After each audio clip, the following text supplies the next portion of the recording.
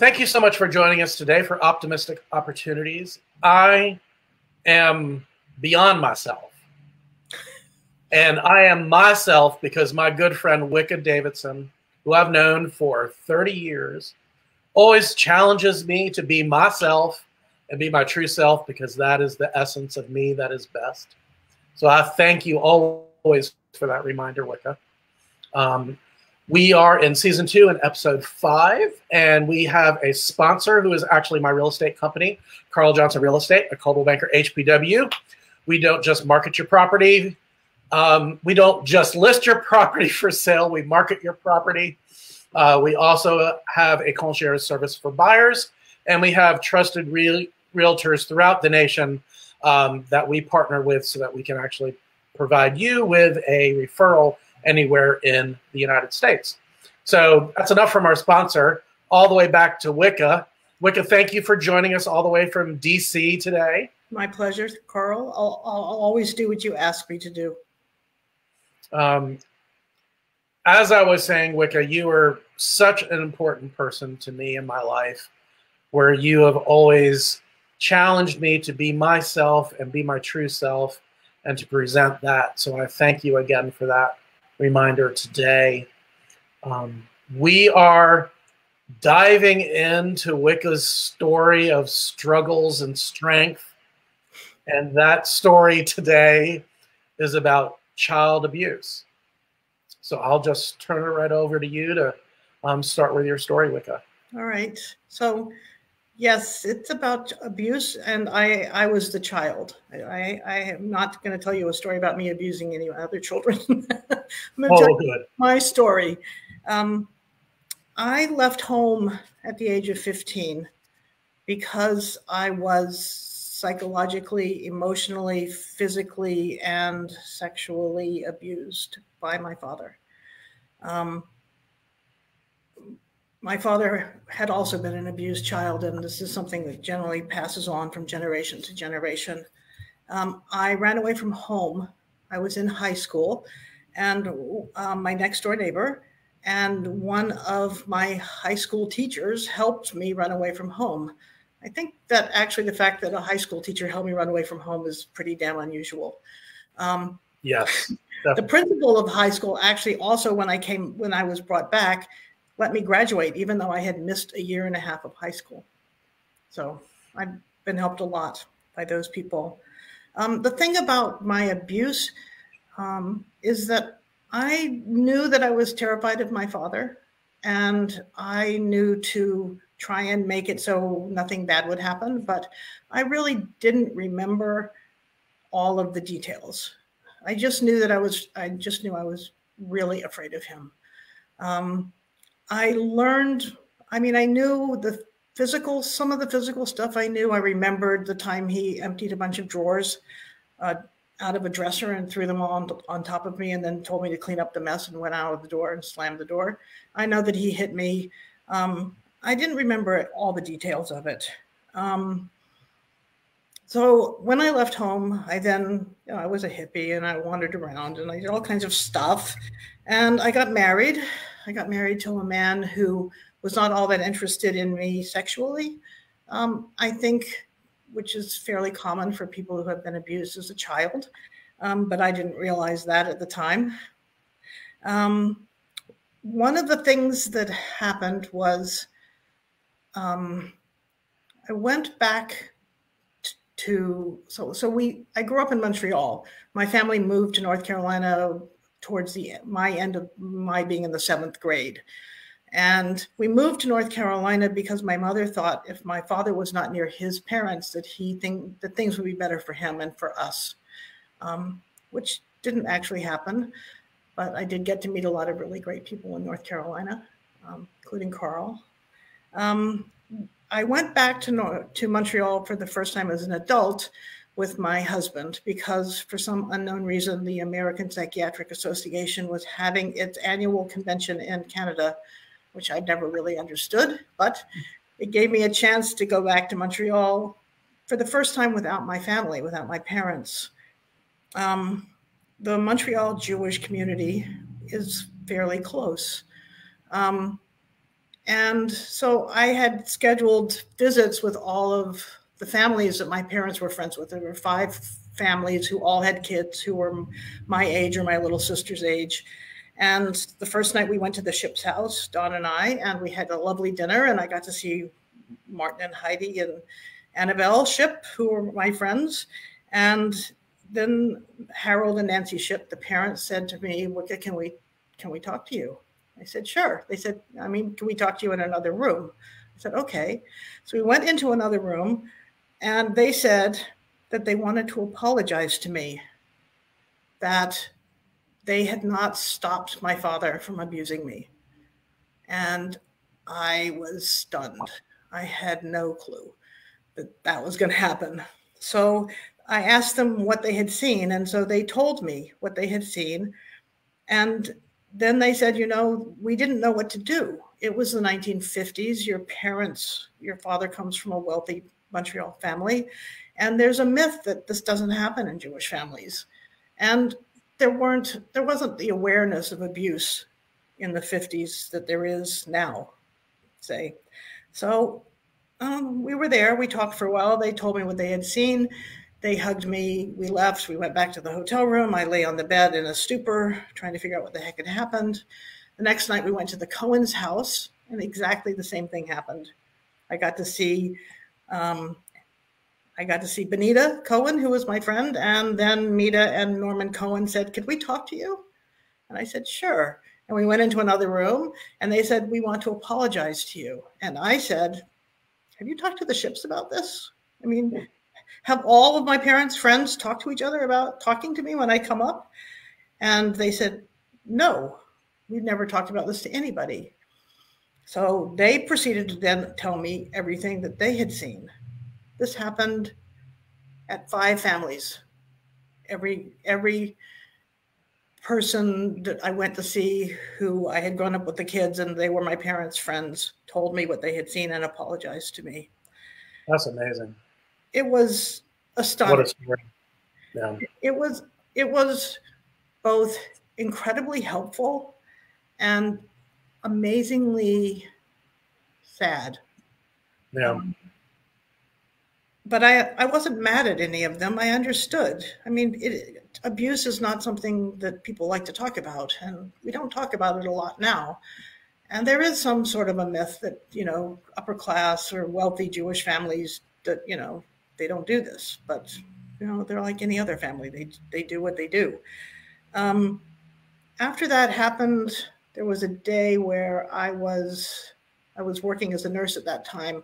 And I went into I was back, of course, at this point, we're back in Chapel Hill. I'm working as a nurse. I go into the public library, that little library that used to be on Franklin Street. And my mother and father are there. My father's in one part of the library and my mother's in the other part. This library is pretty small. So I talked to my mom and she said, "How are you?" And I said, "I had a horrible day. Somebody died. I had to call every single doctor to get new orders for all of the patients because I went over the time period that you're allowed to give meds. And all I really want to do is go home and take a bath." And my mother said to me, "When you were a little girl and your father had beaten you, the only thing that calmed you down was when I put you in a warm bathtub, warm water in a bathtub." And that was my sole conversation with my mother about being an abused child, was that. Carl, where do I go next? And then did you have a conversation with your father also after you had learned about all of this in Montreal? You had an interaction with him, I think. Not immediately afterwards, but yes. I had 2 times where we talked about it. The first time was before my daughter was around, and we were having our annual family Hanukkah gathering, which at this time I think was at my older sister's house. My older sister was adopted when she was a teenager, so she was not around in Montreal. She's a North Carolina girl. So we were at her house, and my father started being incredibly nasty and abusive verbally to my younger sister. And I stood up and said to him, you have to stop this. It's completely inappropriate. It's abusive.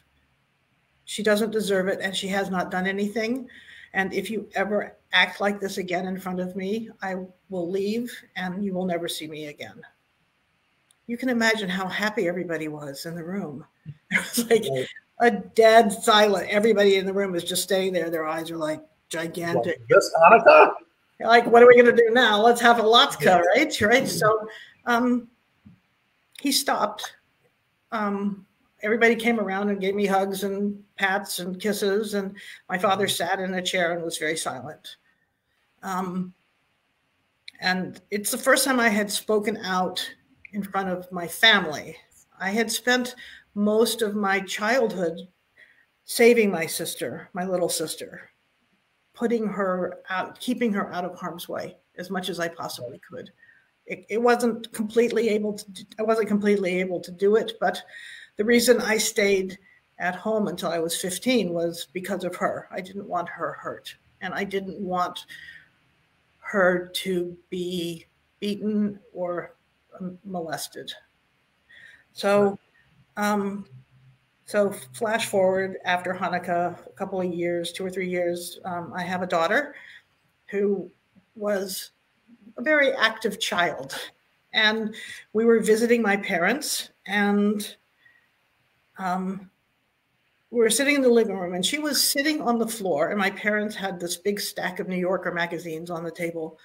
And my daughter was very carefully picking up magazine by magazine and making a stack on the floor, and then picking them back up and making a stack on the table, and then taking them off again. And for some unknown reason, this really irritated my father.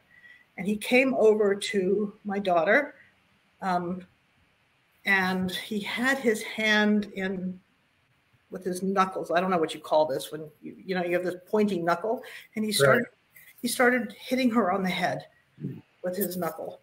And I picked her up and I said, "You don't ever touch her again.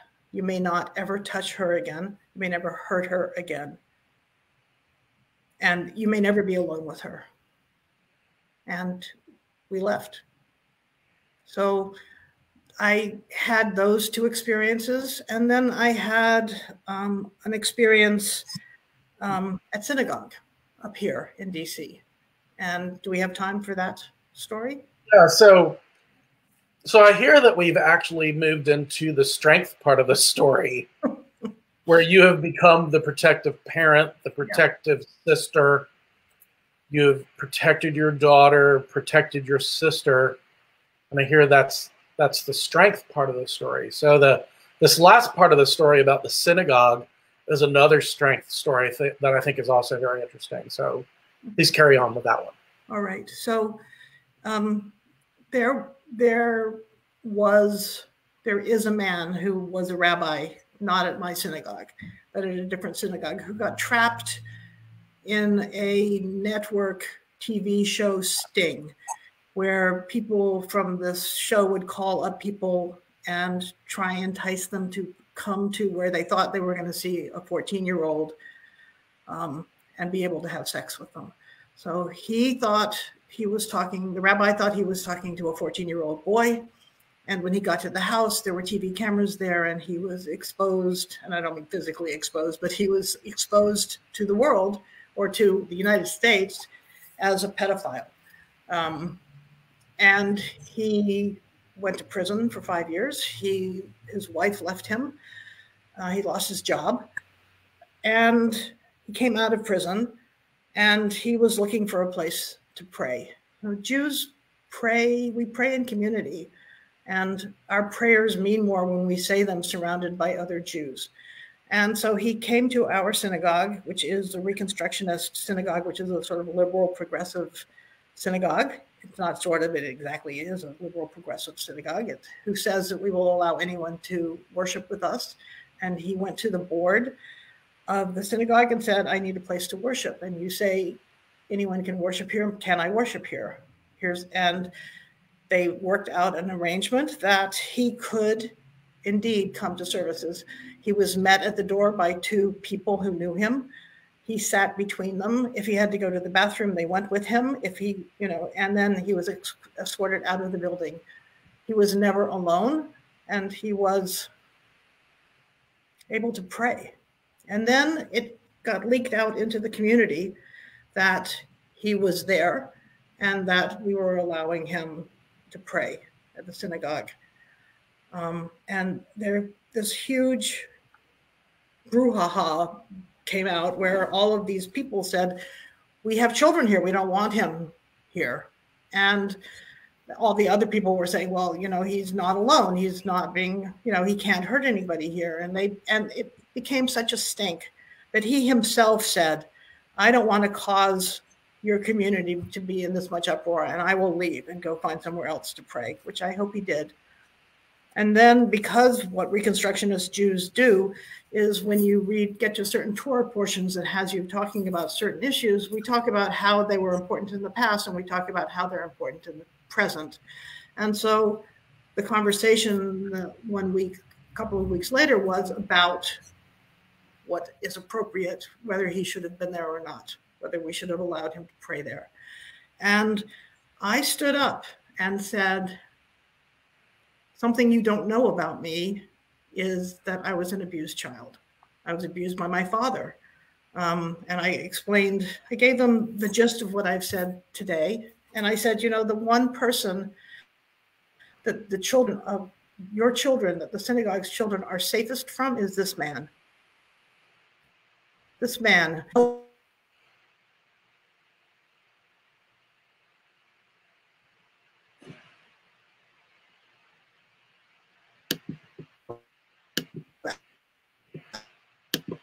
You've frozen for a moment here. We can't hear you, Wicca. Who? Whoop. Okay, you're frozen. Your internet connection. I think your internet connection just came back. So yeah, you said I don't know what happened. Person. Sorry. There you go. So I basically, the person that you're most safest from is this person. Right. And I said, what your children are not safe from are from those of us who are members of the synagogue who are abusing their children, because all families, this happens in every community and every type of religion. And it infuriates me that you're not letting the one person who has atoned for his sin and who is never alone and will never be near your children, and you're not addressing the larger issue of who is abusing their children in this synagogue. It's never talked about. Who does it? Who is it? And at that point, a lot of people in the synagogue started to, I mean, I don't mean at that minute, but over the next month or so, people left the synagogue. Some left because they agreed with me, and some left because they didn't like how it was handled, and some left because they didn't like that it was handled because he was allowed to be there. But one thing that did happen was that in the stalls of every bathroom, I'm assuming in the men's rooms, but I didn't actually go in the men's room, but in the women's room, in every stall, there was a sign that said, if you are being abused, if you are a victim of a domestic abuse, if you're being abused by a parent or a teacher, here's who to talk to.